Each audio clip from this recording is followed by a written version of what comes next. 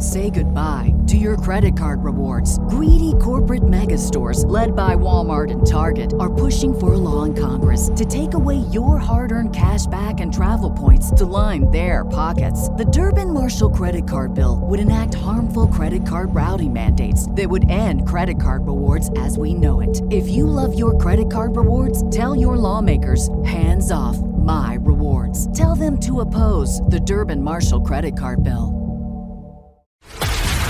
This is a News.com news flash.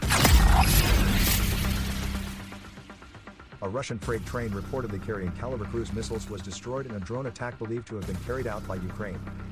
Video footage of the attack, which occurred in the early hours of last night, local time, shows the cruise missiles being blasted into a giant fireball.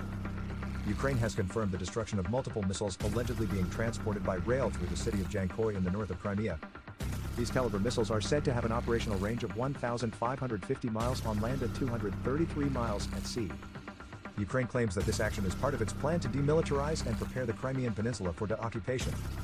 However, pro-Russian reports claim that 3 Chinese-built drones laden with shrapnel and explosives were used, but they caused damage to civilian targets such as a supermarket, school, and house, as well as injuring a 33-year-old non-combatant. While the exact origins of the Kalibr missiles are unknown, they are believed to have been headed to the Black Sea Fleet, where they would have been used to arm Russian warships and submarines. Putin-installed leader of Jankoy, Sergei Aksyonov, has confirmed that the Russian FSB and Ministry of Defense have since gotten involved, while repairs to the damages occurred all night. Chinese President Xi Jinping had just arrived in the region for talks with Russian President Vladimir Putin around the time of the attack. In a not-so-bizarre turn of events, given the projected toll of the war on Russia, Putin referred to the Ukrainian conflict as an acute crisis.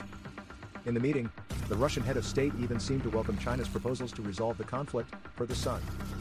Last year, a Kalibr missile strike killed 23 people, including children, in Ukraine's Vinnytsia city.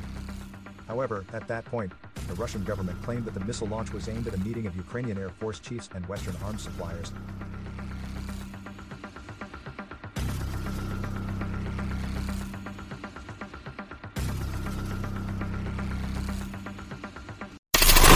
Knowledge.